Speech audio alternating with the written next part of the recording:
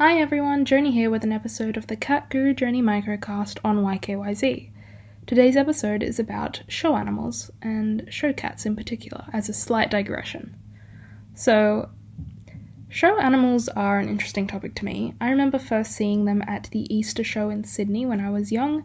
I saw a bunch of cats that had been specifically bred to be pedigrees, pure bloodlines of their species. And I don't know, I saw some problems with it. Mainly because a lot of them looked honestly deformed.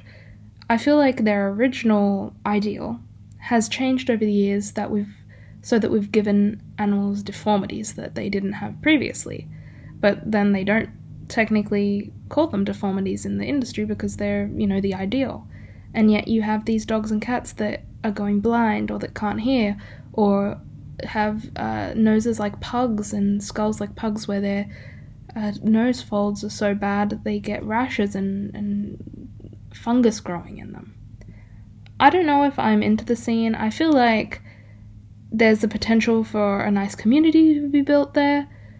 What do you think? I guess my opinion on this isn't fully developed.